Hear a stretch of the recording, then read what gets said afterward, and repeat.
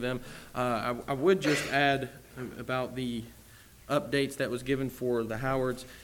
If I'm not mistaken, it turned out to be that Miss Melinda had, this last time she went to the hospital, they determined it wasn't a stroke like the first time she had to go. It was actually a seizure. And so there's a lot of things that are going into that. And so we just want to make sure that we give a special prayer for her throughout the week this week. And hopefully as they go to UK tomorrow, if the Lord wills, then they'll be able to figure out some things to help with that. So just make sure that you give a special prayer for her and that whole family. I know it's hard on Dola as well. But that's really all the updates that I had, and hopefully we'll be able to get a little bit more as the day progresses. But as I said, if you want to go ahead and turn to Galatians chapter 3. Galatians chapter 3. There's a couple of verses here that I want to begin with because it really teaches a principle that I think all of us understand. Often, to teach greater or more advanced principles or concepts, we have to start with elementary ones, right? So before you get to multiplication, you have to start with addition and even subtraction. Before you go to calculus, you have to start with algebra. If you try to start at calculus, you're lost. There are fundamental steps that you have to take, that you have to learn before you can get to those advanced concepts and before you can actually deal with those in an appropriate way. And I would say oftentimes we have to do the same with biblical teachings. There's a need that we understand the elementary teachings, and there are, before we can move on to the advanced. Look in Galatians chapter 3 and verse 23. Galatians 3, beginning in verse 23, as Paul is speaking to Christians who seem to be greatly swayed and persuaded by false teachers, Judaizing teachers, as you see in Galatians chapter 1. But in verse 23 of chapter 3, he says, "But before faith came, we were kept in custody under the law, being shut up to the faith which was later to be revealed. Therefore, the law has become our tutor to lead us to Christ, so that we may be justified by faith." And so, Paul, really all throughout this epistle, is just repeatedly trying to get people who are listening to these Judaizing teachers who are saying that Christ is taking you away from God's law. That's ultimately what they're trying to say. He's trying to get these people to understand that Moses was actually all along trying to take them to Christ. Instead of Christ trying to take them away from really the law that God has established, what Paul is trying to say is if they really cared about God's law, they'd be listening to what he has said now, today. And when you look at how it talks about the law, I think it's so interesting. The law has become our tutor.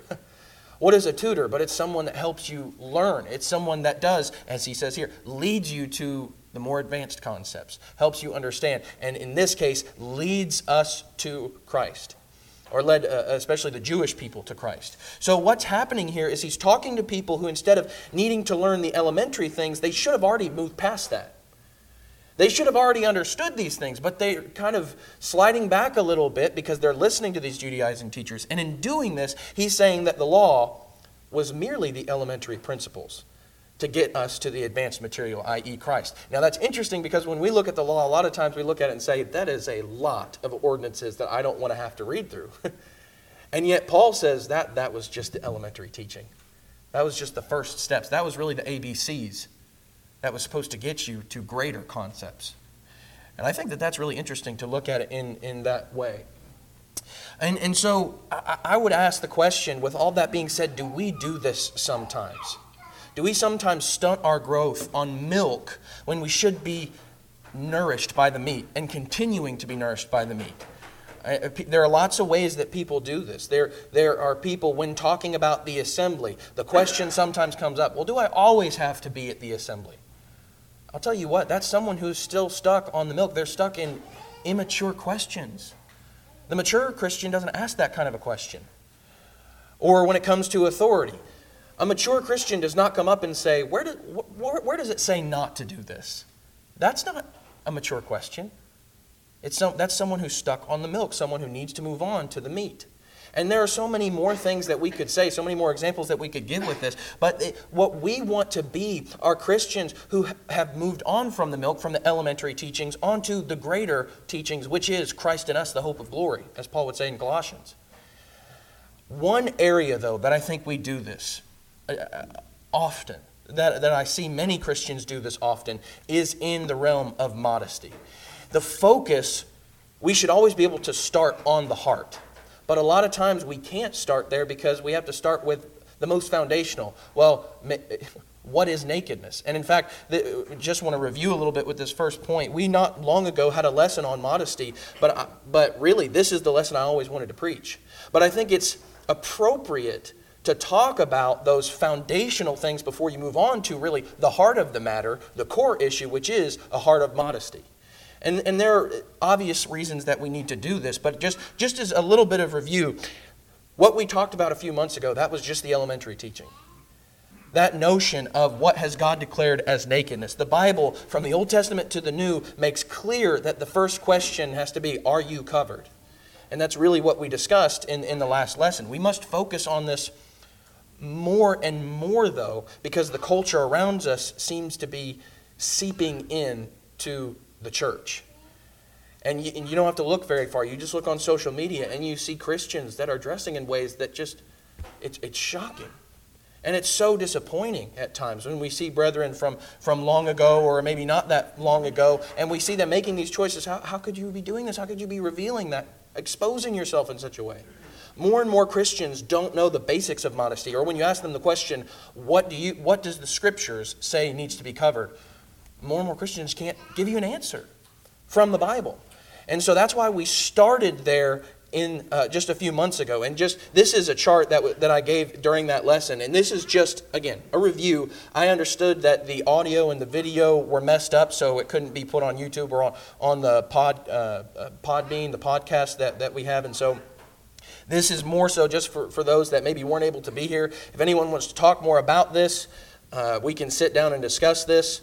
I'm more than willing to do that. But this is the elementary teaching. We understand what the Bible, what the Scriptures has taught is nakedness and therefore what needs to be covered. And this is the ABCs, if you will. But now, the New Testament starts talking about more advanced things. Now, it's not just, are you wearing enough? It's not just all this that you see on the screen before you. It's maturing, at least it's supposed to mature into, what are you communicating with what you wear? And really, when you look at 1 Timothy chapter 2, 1 Peter chapter 3, which we're going to be looking at a lot this morning, it really has to do with that heart, with that modest mind.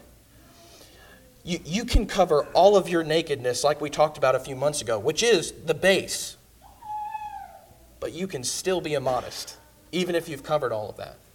And so that's what I want to talk about this morning. It started with the modest body, but now it moves on to emphasize a modest heart. And I just want to say, as we get into this study, clothes absolutely communicate something to the people around us, to the people that see what clothes we're wearing. Whether you like it or not, you do communicate something. Really, there's...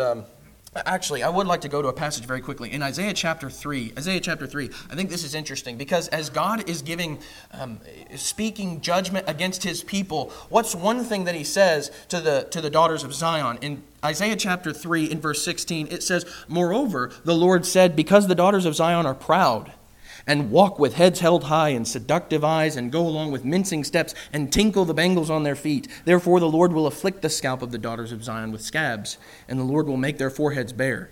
In that day the Lord will take away the beauty of their anklets, headbands, crescent ornaments, dangling earrings, bracelets, veils, headdresses, ankle chains, sashes, perfume boxes, amulets." You skip all the way down because that's quite a lengthy list there. But as you get to the end of the chapter, what he's talking about is because you have walked with pride and tried to get all of this attention on yourself through what you're wearing, and they try to draw attention with the noisy, as it says in verse 16 and 17, with the noisy bangles on their feet. What are they doing? They're trying to draw people's attention. And so he says, you take pride in your hair and being able to walk up high, but I'm going to afflict you with scabs so that way you will beg that people stop looking at you.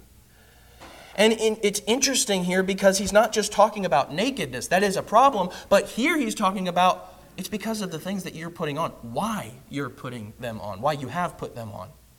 And so therefore, what we decide to wear is publicly telling people things about our enjoyments. about our hobbies, about our beliefs. Now, what's interesting is, I think we understand that. We wear shirts that have our favorite band or our favorite singer, and we'll wear that around all the time, and it'll start conversations. We sometimes wear, I know we're in Kentucky, but I'm from Indiana, and one of my favorite athletes of all time is Peyton Manning. And so, I would love to be able to wear one of these jerseys. It's kind of expensive now because he is just so great. But, I would love to walk around and then show people my appreciation of the man, show them how much of a fan I am. And sometimes we do this with our hobbies, like going to the gym. We like to wear shirts with art on them that shows I like to work out, or even like I've run a marathon, or for instance, people's beliefs. Hey, I voted. And it's very important to us that people know these kinds of things. But regardless of what we think, clothes absolutely communicate things to others publicly. It's very rare, a very, very rare person that just, picks up clothes without even thinking, just because it's free on some rack somewhere. They don't care what's on it, they're just going to wear it. Very, very rarely do people act like that. Most of the time, we buy these things, we put these things on for a very specific reason. And we need to be careful about what we are communicating with our clothes. Now, if you think that this is not true, if you think that our clothes don't communicate things to others, I would like to just give you a couple of quotes. There was a woman named Mary Quant, I don't know exactly how to say her last name. I believe she's French, but she was a fashion designer in the 1960s, and she wasn't the person that invented this necessarily, but she was one of the people that designed this and really revolutionized in the fashion industry the mini skirt and the mini clothes. This is something that she said about the mini skirt at one point. She said, "Mini clothes are symbolic of those girls who want to seduce a man." I think that's interesting. Because what we see here is even the world understands that clothes communicate things. And we can't sit back and say, no, it doesn't. You're just looking too deep into this. No, they do. And it's not, I know she lived back in the she really got popular in the 1960s because of this. But I'll tell you, there was an article, because I wanted to investigate this a little bit more. There was an article that was published this year, April 14th, 2023, by a woman named Harriet Hall, and the title of the article was "How Mary Quant's Miniskirt Liberated Women."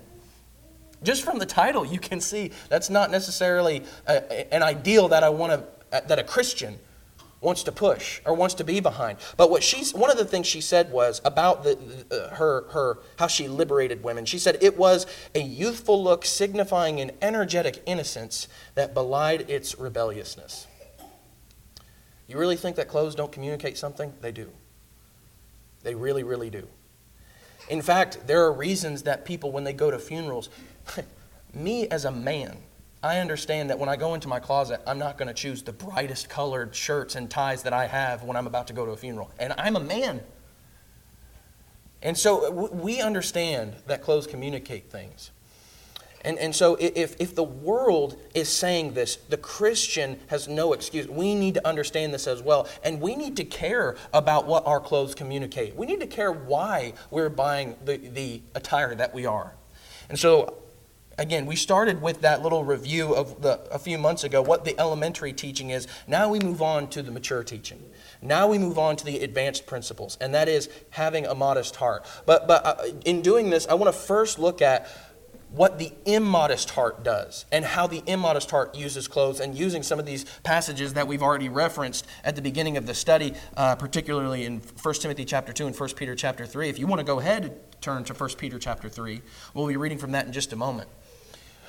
But as we look at an immodest heart and how they use clothes, I would say, first of all, the immodest heart uses skin just as much as clothes. And they use nakedness to get some kind of appeal or to attract just as much as clothes, or maybe even more. One of the things that I said in that last lesson when it came to some objections that people bring up when you talk about what nakedness is, what God has said nakedness is, and therefore what needs to be covered, one thing that people sometimes say is, it's really about a modest heart, so you've missed the point. And to that I always say, yes, it absolutely is about a modest heart. But an immodest body will always reveal an immodest heart. Yes, you can dress modestly and actually still be immodest. But you can't dress immodestly and say you have a modest heart. And so I just wanted to get that out of the way very quickly. An immodest heart is revealed by immodest clothes. But moving on from that, an immodest heart uses clothes to fit in. Now, we kind of understand what we mean by that, especially when you're younger. There is this great temptation to fit in with the people around you, especially when you're going to public school. There is a lot of pressure to look, to act, to talk like the people that are around you. And why? Because you don't want to make waves. You don't want to be the person that has to make a big deal and be the stick in the mud just because you have a different belief than others. It is a great pressure that young people have today. And so there's a temptation to fit in, and sometimes this is how clothes are used. Now the question is that we need to ask more often is, who are you wanting to fit in with more? Who is it that you want to make peace with and therefore compromise to make that peace? When it comes to a mature Christian, when we're trying to build young people up to be mature Christians, we need to strike at the heart of the matter and ask these kinds of questions. Parents and brethren, for that matter, need to ask tough questions, not just to belittle someone, not just to make them feel bad, but to really make them think, why am I doing this? Why am I wanting this kind of attire? Why do I want to look like this? Over in 1 Peter chapter 3, beginning in verse 5. 1 Peter chapter 3, beginning in verse 5. We'll read the whole passage in just a moment. But after he talks about, in verses 3 and 4, about this modesty, he goes into a little bit more explanation and says in verse 5, "For in this way in former times the holy women also who hoped in God used to adorn themselves, being submissive to their own husbands.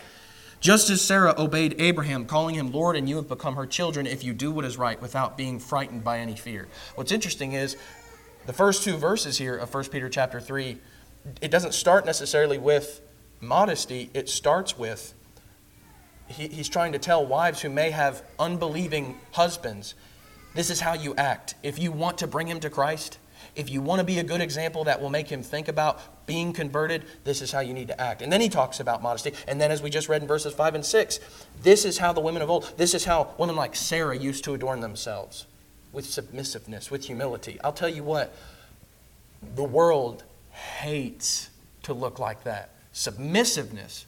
I don't know if you've ever watched The Bill Cosby Show. I have not. I'm not advocating it whatsoever, but I did see a clip of it come up on Facebook not too long ago, and I just thought it was so accurate about our current culture today. Bill Cosby's wife on the show, there was someone who was listening to a conversation between them, and she said, "Would you two like coffee?" And the fellow said, "Oh, I didn't realize you were that kind of a woman." She said, "What do you mean, what kind of woman?" He said, "The kind of wife that serves." And then she goes on for about a minute and a half in this really powerful speech about, hey, I would never be a servant. I'm not a servant. We're just helping each other out. And how dare you even insinuate that I am this kind of submissive, this kind of servant? And I thought it was funny because it's like, he said a compliment to you. The show wanted to indicate, no, that's not a compliment. That's really that's putting her down. That's demeaning to her. But really, that was a compliment. That a woman would ever feel like she was lower of a person for being compared to Sarah. But that's the world. The world likes to look at that and say that is demeaning.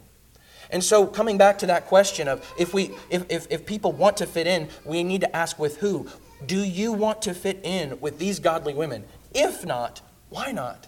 Why is it that you don't want to fit in with someone like Sarah, who has adorned herself with submissiveness and humility? What's wrong with that? We need to ask those questions point blank more often. And I'm not just talking about with our children, but with our brethren around us. What's wrong with this? In fact, when you think about sometimes younger people who do just want to fit in with the crowd, I think it would behoove us to again, get more pointed and say, why would you want to look more like ungodly people? Clarify, actually. Why do you want to look more like people who do not love God? Because that really is the heart of the matter. We're talking about the heart of modesty. What someone is saying is, I want to look more like, I want to be chummy with the people who do not love God. That's the heart of the issue. And so we need to be more pointed in those kinds of questions. Who is it that you're trying to fit in with, and why? Why wouldn't you want to fit in with Sarah? I don't know why. Well, an immodest heart also uses clothes to draw attention to themselves, him or herself. This isn't just a woman issue. I know a lot of the applications have to do with women, and I think that's because the world really tries to, when it comes to fashion, they really focus more on women. I think partially it's because men don't really care as much about being trendy necessarily. But that's not necessarily across the board. But we already kind of mentioned this over in 1 Timothy chapter 2. 1 Timothy chapter 2. In verse 9, again, very familiar passage when it comes to modesty. 1 Peter chapter 2 and verse 9. Look at what Paul says, what kind of words he uses about how he wants these Christians to look like. It says in verse 9, likewise I want women to adorn themselves with proper clothing, modestly and discreetly, not with braided hair and gold or pearls or costly garments. Now, especially we look at that word modestly, and I think, and we kind of already made this point in the last lesson a few months ago, it's talking about a shamefacedness. It's about a person who actually has the ability to blush. Unfortunately today, there's not a lot of people who can blush. About the only people who do blush are the ones that are Christians.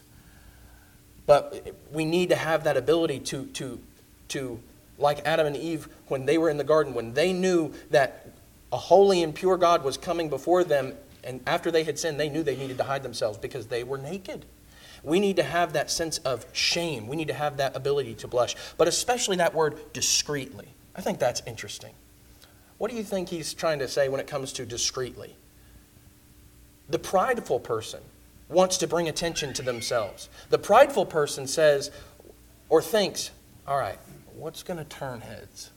The prideful person says, how am I going to get people to start staring at me or look at me? The modest person, however, tries to keep attention off of themselves. In Matthew chapter 6, during the Sermon on the Mount, Jesus starts talking about, I think, this kind of attitude. This isn't about modesty necessarily. I think there is kind of a secondary application of modesty here. But look at what it says in Matthew chapter 6, beginning in verse 16. It says, whenever you fast, do not put on a gloomy face as the hypocrites do, for they neglect their appearance so that they will be noticed by men when they are fasting. Truly I say to you, they have their reward in full. But you, when you fast, anoint your head and wash your face so that your fasting will not be noticed by men, but by your Father who is in secret, and your Father who sees what is done in secret will reward you. Now he doesn't use the word modesty, but it really does talk about it. I mean, doesn't it? Here are people who are specifically putting things upon themselves, not exposing themselves, but they're trying to make sure that they look a certain way, so that way they'll get attention from other people. That their faces are sunken in, and they make sure that they put a lot of attention on making sure that they look like they haven't eaten, or they have truly fasted because they are just so holy. God says, make sure that you're not just trying to get people to look at you. In fact, do the opposite. Work to make sure that people don't notice you. And I think that really comes down to what Paul means when he says discreetly. It should be that our clothes are not just rebellious. It should be that our clothes are not just drawing all kinds of attention to ourselves. We shouldn't be asking, like the immodest heart, will this be attractive? Will this get his or her attention? Or will this turn heads, as we said a moment ago? That's not what the modest heart says. That's what the immodest heart asks. Let me ask, if I, the preacher, came up in the most flamboyant of colors, is it okay to come to worship in something that is going to grab attention? Now, I'm not saying that if a preacher comes up and wears like a red suit jacket, that it's a problem. Because JR, in fact, he has one of those red suit jackets. He has a maroon one, in fact. So I'm not saying that you can't wear nice clothes. What I am saying, though, is if you come up here just trying to grab attention, how would that look? And in fact, go a step further. Who am I grabbing attention from? God. And it's not just the preacher who's responsible for that. It is every single Christian, man or woman, when we are trying, whether it be in public or in the assembly, for that matter. No matter what the situation, if we are just trying to grab attention onto specifically myself. So that way people will notice me. And the furthest thing from their mind is God. That's a problem. That's an immodest heart. And so we need to be careful about that. Well, going on past that, also an immodest heart uses clothes to attain beauty, or uses clothes specifically to look beautiful. Over in 1 Peter chapter 3 once more. 1 Peter chapter 3, we'll go ahead and read the whole passage here, beginning in verse 3.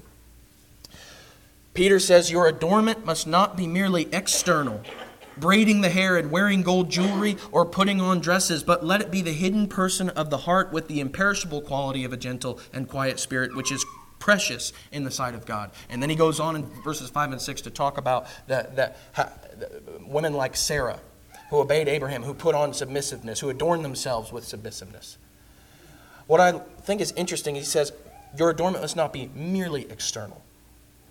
Yes, we need to cover our shame. We need to make sure we're not exposing anything, but we need to make sure also that our sense of beauty comes from this standard and this standard alone, not the world's. Because I'll tell you what, the world has some pretty insane standards when it comes to what is beautiful and what is attractive and what looks good. When someone is only focusing on the outward and not at all on the inward. Or maybe just focusing more on the outward than they are the inward. That's a problem. That's an immodest heart. Someone can spend hours a day on putting makeup on their faces or hours a day at the gym, but then you compare that to how few minutes they've spent being a servant that day. That's a problem. Are we spending all of our time just to satisfy this outward appearance? Are we spending any time on the inward? Instead of using what is described here, instead of using what God says is imperishable beauty, instead of using that, they use worldliness to define what beautiful is and what beautiful looks like. And I'll tell you, one of the main ways that this happens is on social media like TikTok. There are so many videos that your children are watching where these people are saying, you're not beautiful enough, you're not attractive, I'll tell you how to be attractive. I'll tell you how to be beautiful. And I promise you, not one of those videos are talking about the inward. They're all about the outward and the external. But that's something that is being ingested every single day. And I'll tell you what this sounds like, worldliness. Someone who defines beauty by worldliness. It's someone who asks what's trending or what's trendy right now. What looks hot right now? Now, listen, I'm not saying all trends are bad. In fact, it's coming out of this, but for a few years when I was going through school, it was nice because the guys were starting to wear longer shorts, and it was nice for me because, you know what? Everybody was wearing the same kind of shorts that I was. But now that's kind of going by the wayside. But when it comes to the world defining or being the standard of what beauty is, it's just depressing. It's so sorrowful because there are girls who are trying to reach an impossible standard of beauty, but will never reach it because, by definition, what is trending is constantly changing and constantly fading. And so they're reaching for something that they're never going to be able to have. But then God comes in and says, you can have a beauty that is imperishable, but then they say, that's ugly. Using the world as a standard. I'll tell you what, they're right. It is ugly. To who? To the worldly minded. God's standard absolutely is ugly, but it's only to the person who is worldly minded, not godly minded. And so we need to be careful that we are not asking these kinds of questions, that we're not just trying to draw attention to ourselves, just trying to fit in with the people around us, not just trying to look beautiful by the world standards, but going back to the Bible, going back to God and making sure that I can give an answer. This is why I dress this way. And so I want to end with what a modest heart looks like and what a modest heart says. First of all, a modest heart wants to cover what God wants covered. And I go over this throughout this lesson because, you know, it could be that maybe you put enough clothes on. Maybe you have covered everything that God said is nakedness, but did you complain the whole time? That's not a modest heart. That's someone who is immature and needs to move on into the advanced principles. Not just, I don't want to have to do this. But moving on to the more mature questions of, what is this going to communicate to the people around me? What is this going to communicate to unbelievers? What is this going to say to my brethren, my brothers and my sisters in Christ? Not only that, but a modest heart wants to draw attention to God. Not to themselves, but over to God. Back in Proverbs chapter 31, Proverbs 31, as wisdom, godly wisdom, is speaking about what really just the most beautiful kind of woman. It's interesting how the Proverbs describe this woman. I like the way that before verse 10 in my Bible, it has the description of a worthy woman. I really like the way they put that there. But in verse 23 of Proverbs chapter 31, look at what it says. As it's describing this kind of godly woman, it says, her husband is known in the gates when he sits among the elders of the land. Now, why is the husband known? Not because of perishable or worldly beauty, but because of his wife's godly, holy, chaste life. That's why he receives this kind of honor, because she has truly adorned herself with the same things that Sarah has. Now, should it not be the exact same way when it comes to bringing honor and attention to God today? Shouldn't it be that we are trying to put not any attention on ourselves, but by our example, by being lights, just being a reflection of that light, ultimately pointing to God, ultimately pointing to Christ in us? That's what we need to be focusing on. Over in 1 Timothy chapter 2, once more, in verse 9, just read this one last time. Likewise, I want women to adorn themselves with proper clothing, modestly and discreetly, not with braided hair and gold or pearls or costly garments, but rather by means of good works, as is proper for women making a claim to godliness. So just read the whole passage there. Are we getting attention by making a statement with our attire? By making a statement with how we look around other people? Or are we getting attention by good works? That's the question. That's a question we need to ask ourselves, and only we can be honest with ourselves. Finally, a modest heart wants to leave no room for doubt. No room for doubt in anything. A mature Christian doesn't ask, well, how high is too high? A mature Christian does not ask, is this too revealing? That's an immature Christian. The mature Christian does not ask, is this too tight? No, the mature Christian says, I don't want to leave any room for doubt. I want to make sure that I'm dressing appropriately. I want to make sure that I am reflecting the holiness of God. And I would just encourage you to read that article that Brother Doy Moyer, that I put in the bulletin by Brother Doy Moyer. I just thought it was spot on. God says that we are to be holy like He is holy. Do people see that holiness, or are people seeing that we are just only care about turning heads, getting people to be fascinated by the latest trend, the latest fad that we've put on? I'll tell you what else this sounds like, at least the immature Christian. Someone who sees something like in the store and says, well, I don't know about this. Let's just buy this, then we'll figure out how to make it work for God's standard. How much like Balaam that is. Balaam knew what God had told him to do in Numbers chapter 22. He knew that God said that these were a blessed people, Israel, and you're not going to curse them. But what was he trying to do? He's trying to figure out a loophole. He was trying to figure out a way to get what ultimately he wanted and still be on God's good side. That's not a mature Christian. You go back to that story of Balaam, what happens? It leads to destruction. It leads to death. And so we need to be careful that we're not staying in immaturity, but moving on to a modest heart, moving on to becoming a mature Christian, growing into that mature Christian. I would say, if you have put on Christ, are you stuck on the basic elementary teaching?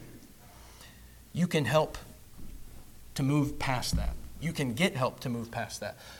It's absolutely available and accessible. The question is, are you willing to change your standard of beauty? Are you willing to change your thought process on that?